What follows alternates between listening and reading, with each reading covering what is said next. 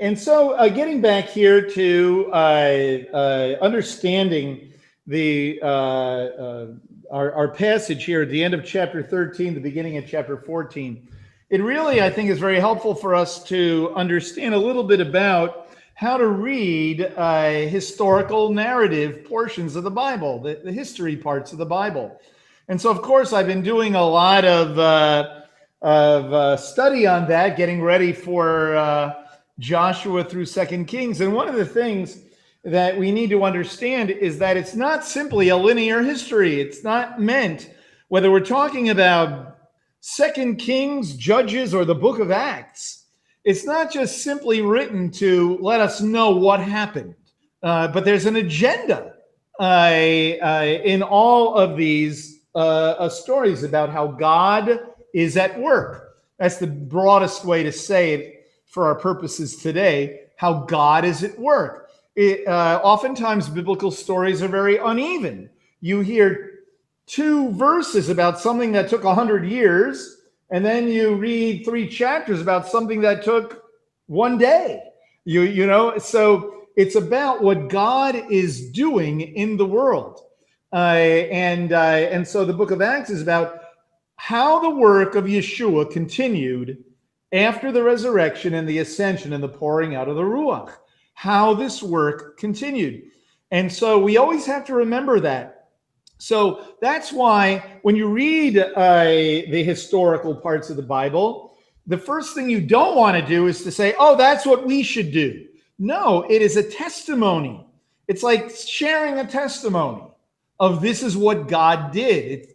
They're not meant to be transferred automatically into, okay, this is what he did there, that's what's happening here. Whether we're talking about the conquest of Canaan, we're talking about Judges, or the raising up of a king, or any of that, or the battles that were fought. Very important to understand. It's about what God did and the encouragement, how we receive it as either an exhortation for us or a word of encouragement, and so on. So we want to keep that in mind as we look here at the end of chapter 13 and 14 of Acts. So in chapter 13, Paul and Barnabas have begun their journey, their first journey, right? And we read about how Paul leads this Roman magistrate to faith. And that's where his name becomes Paul, and it's no longer Barnabas and Saul, but Paul and Barnabas. And then Paul gives this great message in a synagogue to a Jewish audience. And the speeches and Acts are very significant in understanding what God is doing. So he gives a speech that's very similar to what we read about in Acts chapter 2 and in Acts chapter 3, because it's, relatively speaking, the same kind of audience, a Jewish audience. So there's a real model there. Now, we get a lesson right away in about what is success and failure in the eyes of God. In our world, success would be the thousands came forward, right? And the world was turned upside down. That's what we would call in our world success, or taking a great big offering, or having one's name plastered everywhere around the world. That's what we would call success. Oh, the blessing of God is look at 5 stars to that person's name, or that kind of thing. But let's look and see what the reaction is to this message that Paul gives. All right, so we read here beginning in verse 42 of Acts 13. And as Paul and Barnabas were going out, the people kept begging that these things might be spoken to them the next Sabbath, because they were in a synagogue, and the idea in that day was, the synagogue was not just a place for a service, but it was where people would share ideas, thoughts, teachings, and so on. Right? Now, when the meeting of the synagogue had broken up, many of the Jews and of the God-fearing proselytes followed Paul and Barnabas who, speaking to them, were urging them to continue in the grace of God. And so you have Jews, and it says God-fearing proselytes. So Jews and Gentiles who were attracted to the message of the God of Israel, who believe the God of Israel, but were not necessarily circumcised, brought in, but they were still understood to be outside, outside of the covenant, but sort of attracted to the message. Okay? That's actually an important thing to remember here. All right.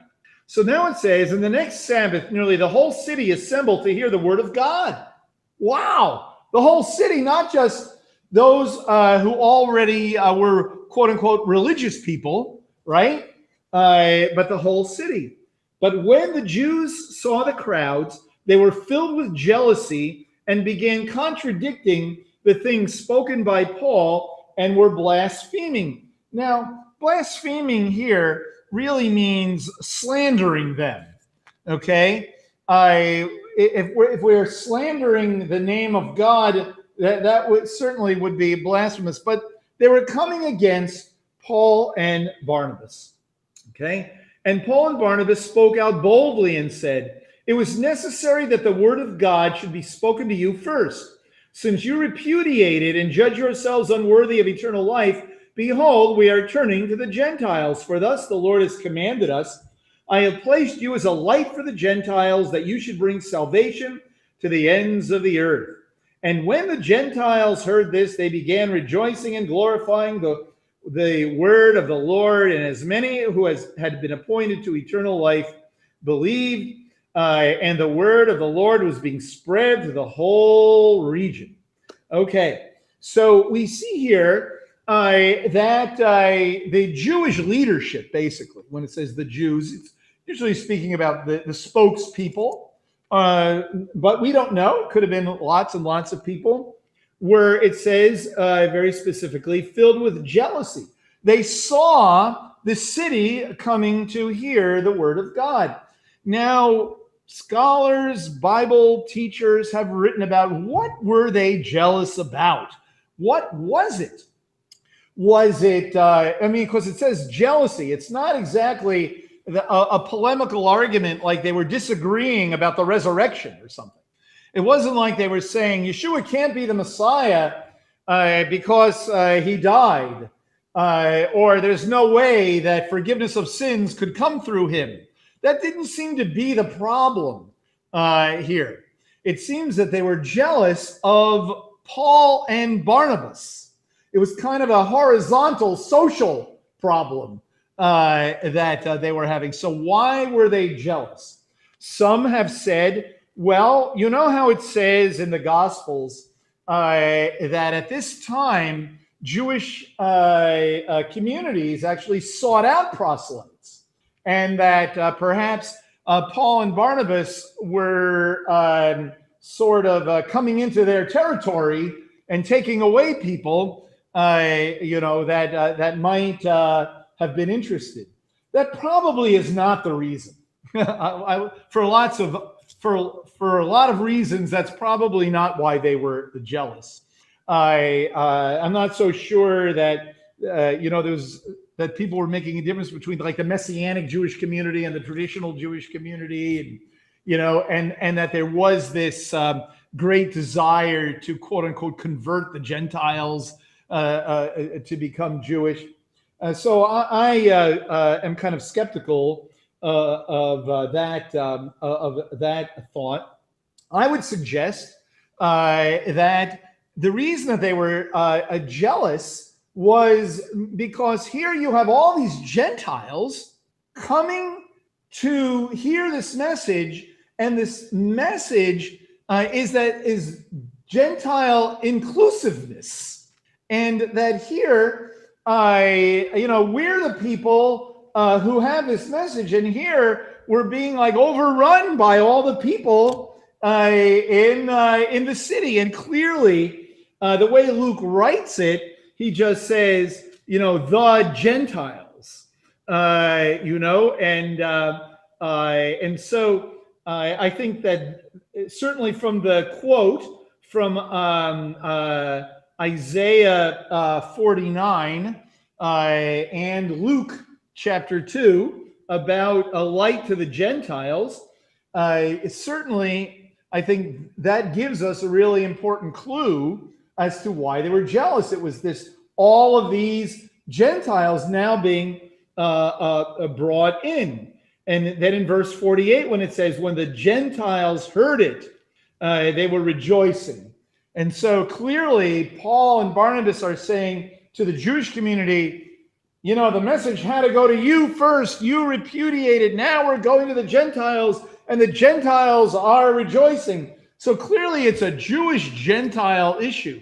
And I would suggest this issue of change, of all these Gentiles coming in. You know, we might look back in this and say, oh, well, I don't understand what the problem was. Well, you know, a few years ago at our Forward in Faith banquet, we changed the menu. We changed the menu from Chinese food to Middle Eastern food. And let me tell you, there was no small response to that, you know? And think about that's a little kind of change. You know? This was huge. This was a gigantic paradigm shift. And if we were living back then, my guess is we would have had a hard time with this too. How could all these Gentiles be coming in? You know, I told the story, I've told it once or twice before, about one time I was invited to a local synagogue to speak to a high school class about Beth Messiah and Messianic Judaism and so on. And of course, I knew that the idea is that they would talk to me and be real polite. Then I would leave, and then they would rip us to shreds, you know. But even though I knew that was what was going to happen, I took advantage of the opportunity. But when a student asked me, "Do you have Gentiles in your congregation?" and I say, "Yes, both Jews and Gentiles can be members of Beth Messiah," they could not. That was like, this does not compute. You know, how could this be? By definition of a synagogue, how could this be? Well, you see, with the coming of Yeshua and the ushering in of the new covenant, this is the nature of the new covenant. We know it from Ephesians chapter 2. The middle wall of partition is broken down. We're one in Messiah, yet we maintain our personal identity, and so on and so forth. And we live out what so many people say you cannot do. We actually experience it. But that is what we're seeing here, that the Jewish community could not understand this issue of Gentiles coming in. It was not so much an issue of the nature of Yeshua, but it was this issue of Gentiles coming in, pagans, right? And we know from our good friend Joel Willits, who visited us a few years ago and taught on Galatians, that the Gentiles went from being pagans to something else, but not Jews. What are they, right? And so there was this real identity crisis developing for everybody, right? And so we see here the Gentiles rejoicing, the word of the Lord being spread throughout the whole region. Then it says in verse 50, but the Jews aroused the devout women of prominence and the leading men of the city. By the way, and that tells you something about, we'll just call them influencers of the first century, right? Influencers of the first century. But the Jews aroused the devout women of prominence and the leading men of the city and instigated a persecution against Paul and Barnabas and drove them out of their district. See, but they shook off the dust of their feet in protest against them and went to Iconium. And the disciples were continually filled with joy and with the Holy Spirit. It's very interesting that they're filled with joy. They're not lamenting the fact that that Israel is rejecting the message, or that the Jews of the city are coming against them. They're rejoicing in the fruit that is born. But we will see in just a moment something else. We have an insight into what they were thinking, and we'll understand that in just a moment. But I think it's important to see here just what it says. And the disciples continually were filled with joy with the Holy Spirit. May I suggest part of it had to do with the idea that they are Israel. Paul and Barnabas are like the servant of the Lord, and bringing the message to the nations, for understanding their calling and bringing this message to the nations. Now it says, and it came about in Iconium, they entered the synagogue of the Jews together and spoke in such a manner that a great multitude believed, both Jews and Greeks. Isn't it interesting? He says, now we're turning, a few seconds ago, we just read the scripture. We're turning to the Gentiles, right? But clearly, Paul did not mean that we're never speaking to Jews anymore, because in the next town, he goes to the synagogue. Now, clearly, Paul was a Jew. Barnabas was Jewish. They went to the place where they could get a hearing, and that is in the Jewish community. So they were not against the Jews. They didn't stop bringing the message to the Jews. And what Luke is really bringing out here is this is how, in real life, the message was really being brought to the Gentiles through the unbelief or disbelief of the Jewish people. The message is being pushed out, one might say, to the nations in the providence of God. Now in verse 2, but the Jews who disbelieved stirred up the minds of the Gentiles and embittered them against the brethren. Disbelieve is a really kind of an important word, actually. It doesn't mean that they didn't know what was going on, that it's these people who rejected the message, okay, stirred up the minds of the Gentiles and embittered them against the brethren. Again, slandering them, saying all kinds of things about them, so that they would not get a hearing amongst the Gentiles. It was this, isn't it kind of interesting that the problem that the Jewish community was having was not about other Jews coming to believe in Yeshua.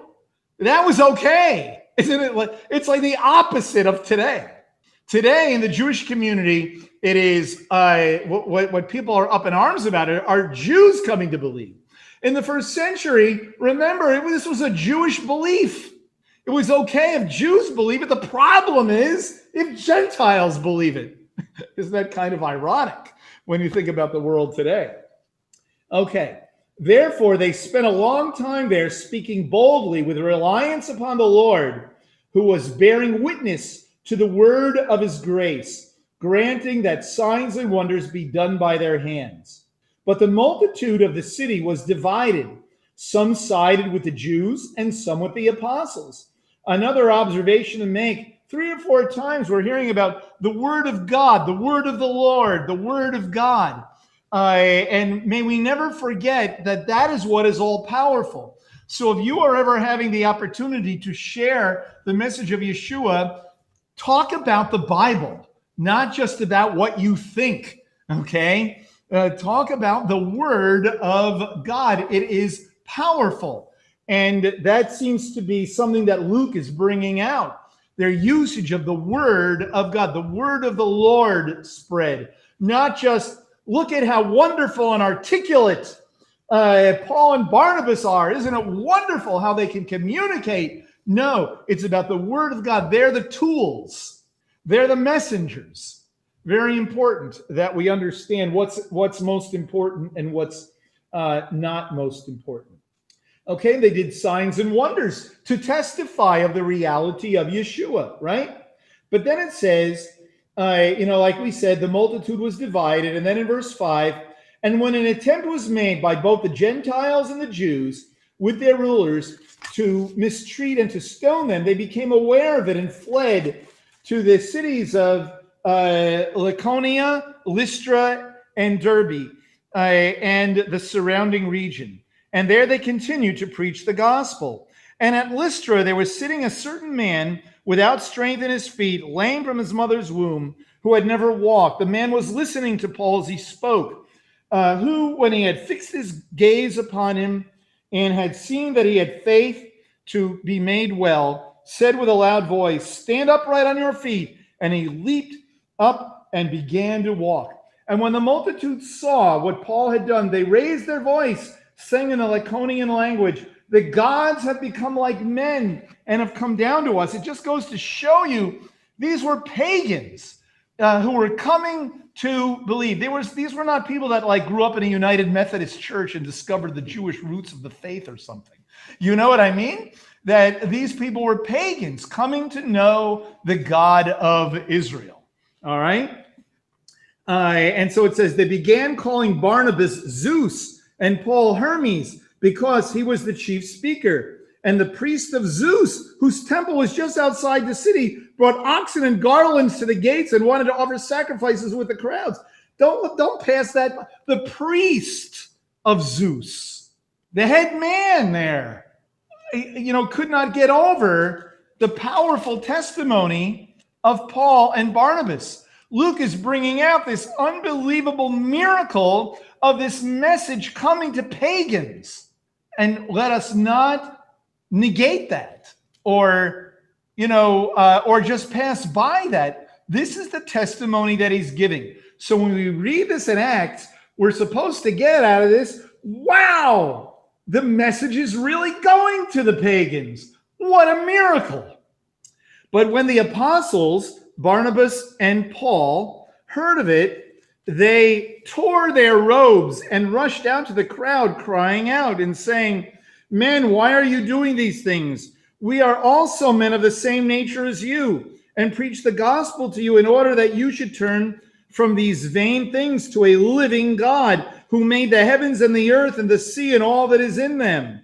And in the generations gone by, he permitted all the nations to go their own ways. And then he did not leave himself without a witness, in that he did good and gave you rains from heaven and fruitful seasons, satisfying your hearts with food and gladness. And even saying these things, they with difficulty restrained the crowds from offering sacrifices to them.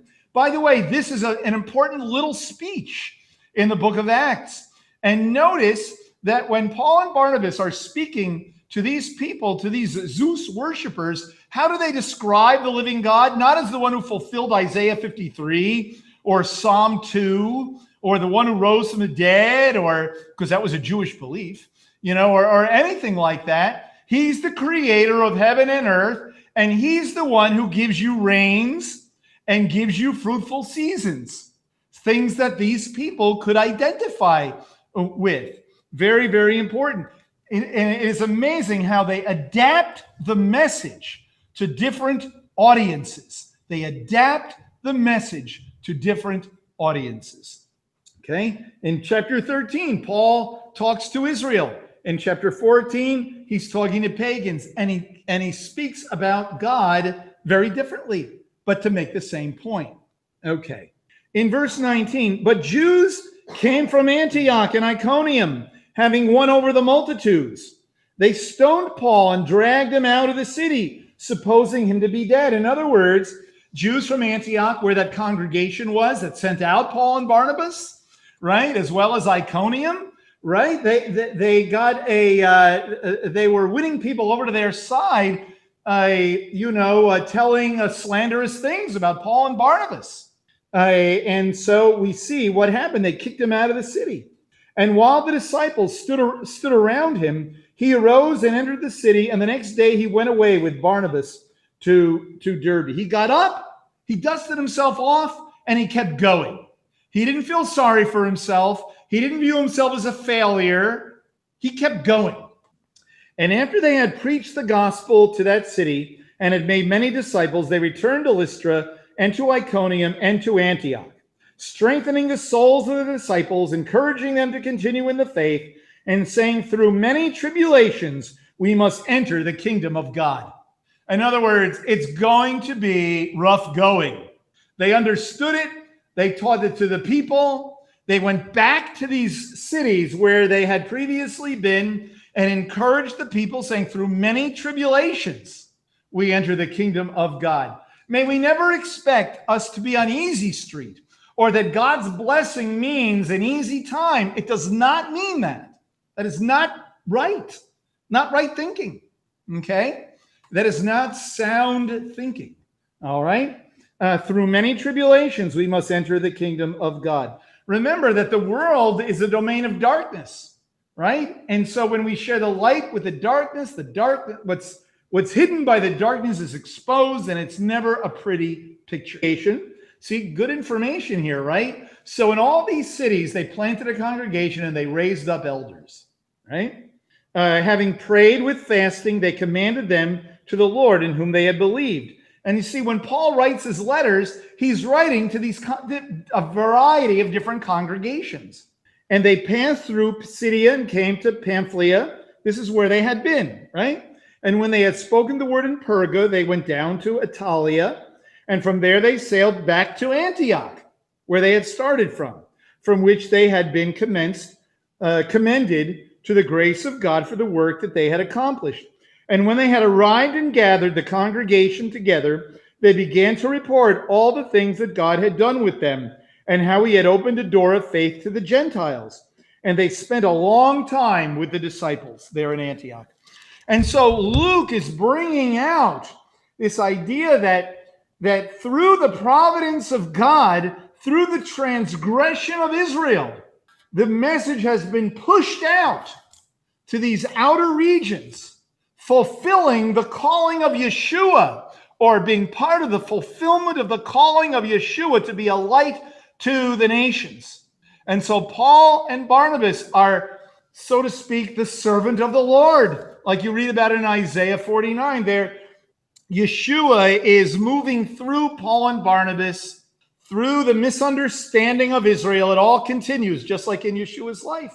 Just like in Yeshua's life, misunderstood, the message goes to the nations. Now, we are fortunate in that we have Paul's framing of this, how he understands this. Remember, we said a few moments ago that they were rejoicing. They weren't lamenting over the rejection. Seemingly, they were not lamenting over the rejection of their own people, but they were rejoicing over the fruit that had been given because they understood their calling. But we do know from the book of Romans that clearly Paul he's torn by all this, right? He says in chapter 9 of Romans, chapter 9, 10, and 11, the centerpiece of the book of Romans, he says, I am telling the truth in Messiah. I'm not lying. My conscience bearing me witness. Notice that he says it 3 times, that he's like telling the truth. I want you to know I'm telling the truth. Like this is really his heart. He's sharing his heart when he says, I'm telling the truth in Messiah. I'm not lying. My conscience bearing me witness in the Holy Spirit that I have great sorrow and unceasing grief in my heart.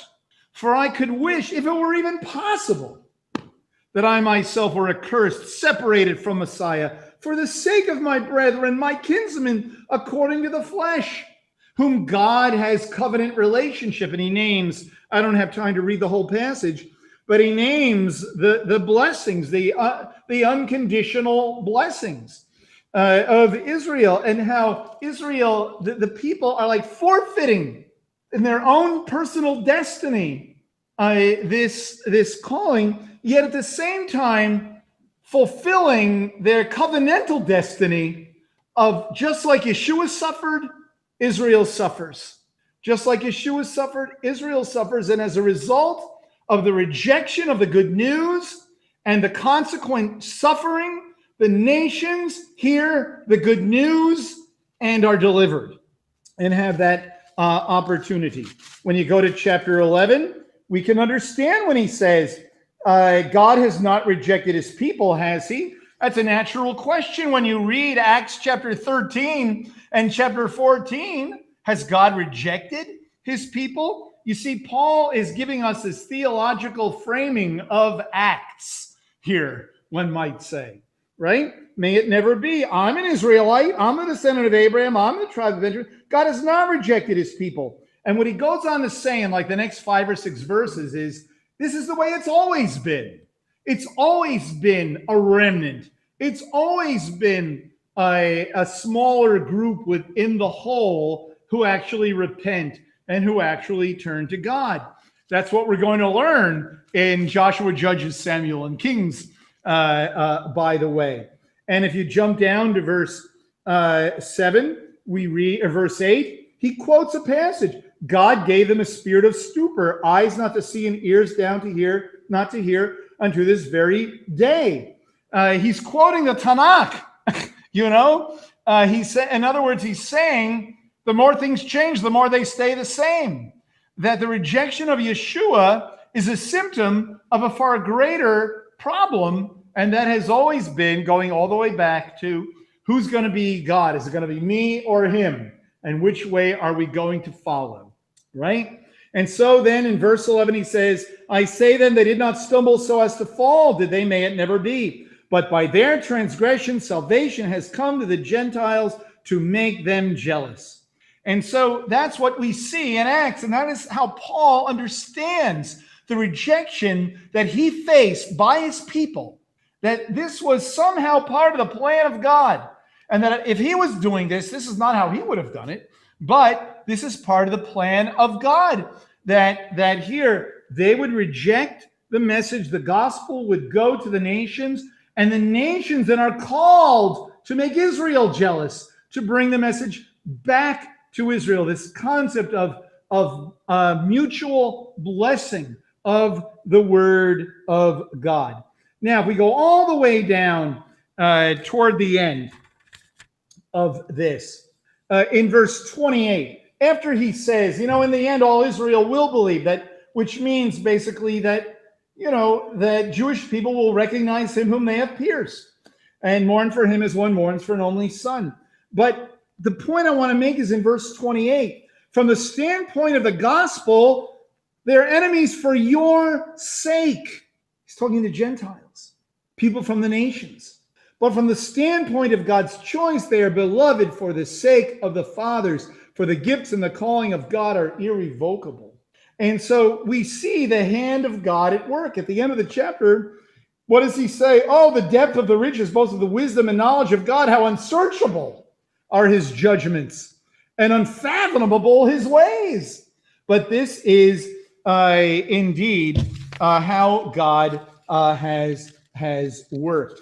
So one of the lessons that we learn, there's the lesson that, of course, we are very familiar with here at Beth Messiah, clearly, that this is a Jewish message, and how wonderful it is that now that the Messiah has come, the nations can come and do not have to jump through hoops, do not have to become circumcised, do not have to become proselytes, but can come as they are in their ethnicity and be united even with Israel.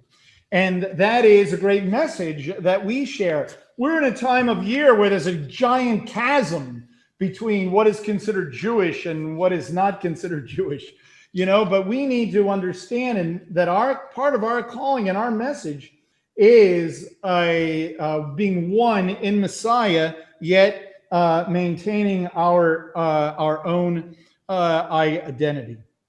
But there's an additional point to be made outside of the specific Jewish Gentile issue.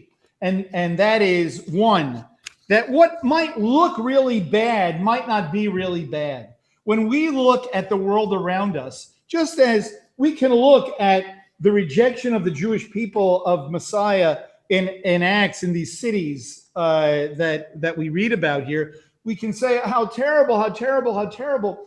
But the hand of God was at work. Who can understand it? When we look at our world, we need to ask ourselves, what is it that God is doing?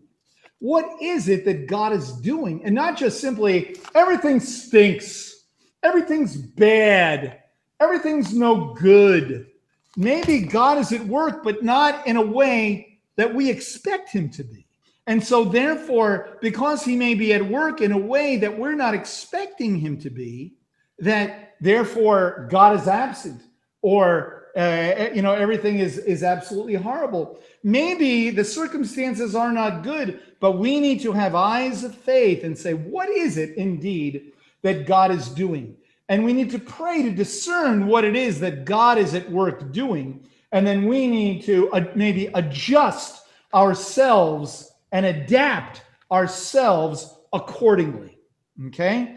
Very, very important. We may have different expectations of what God is doing.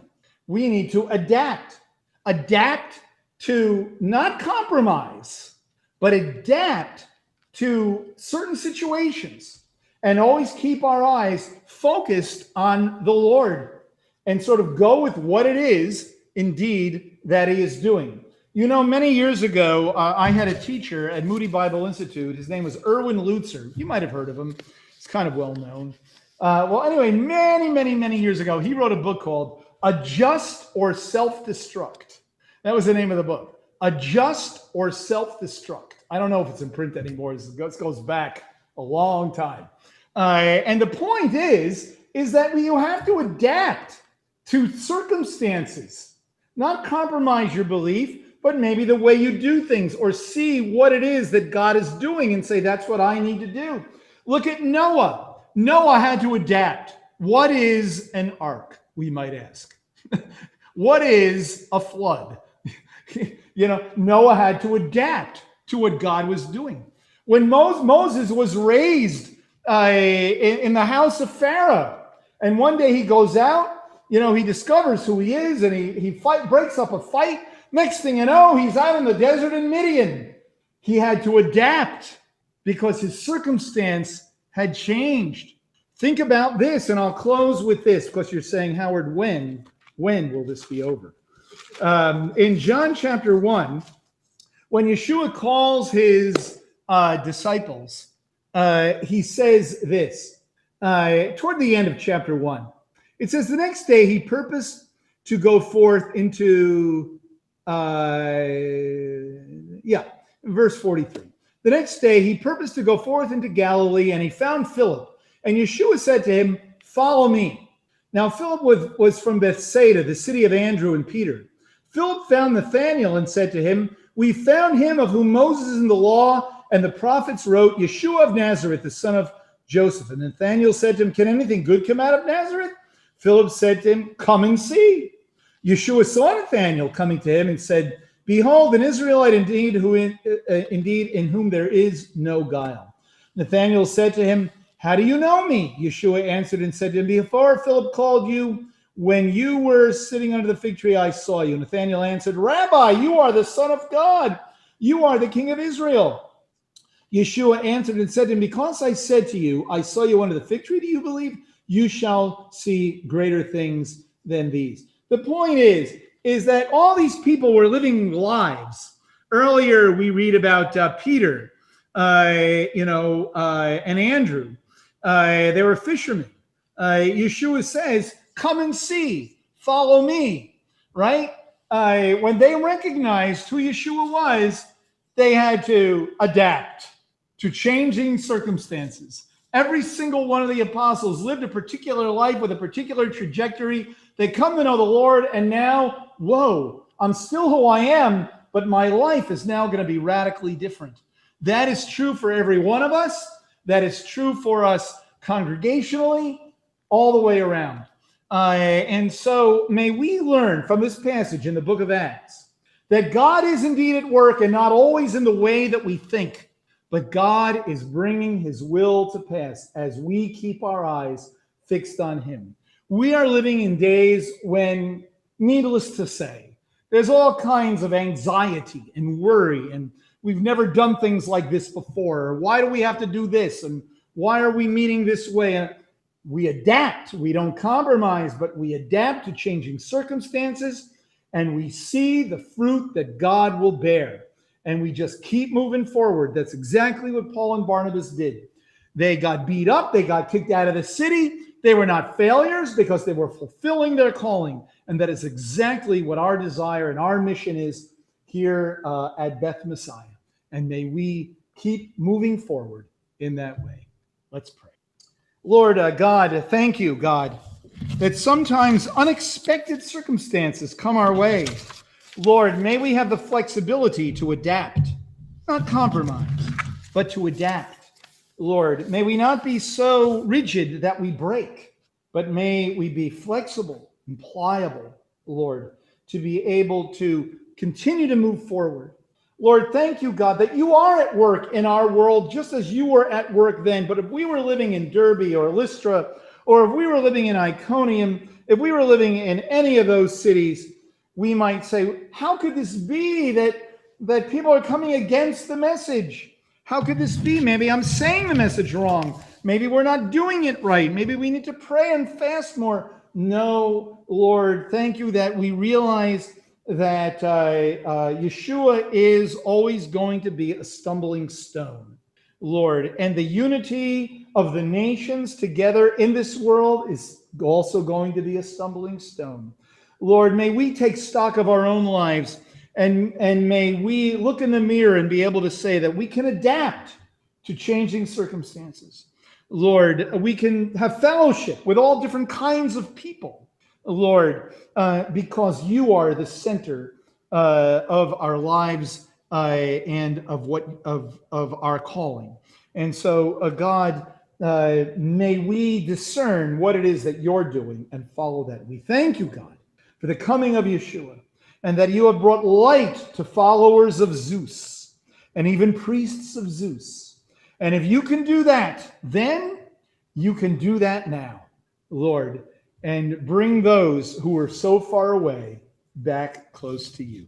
We thank you and we pray in Messiah's name.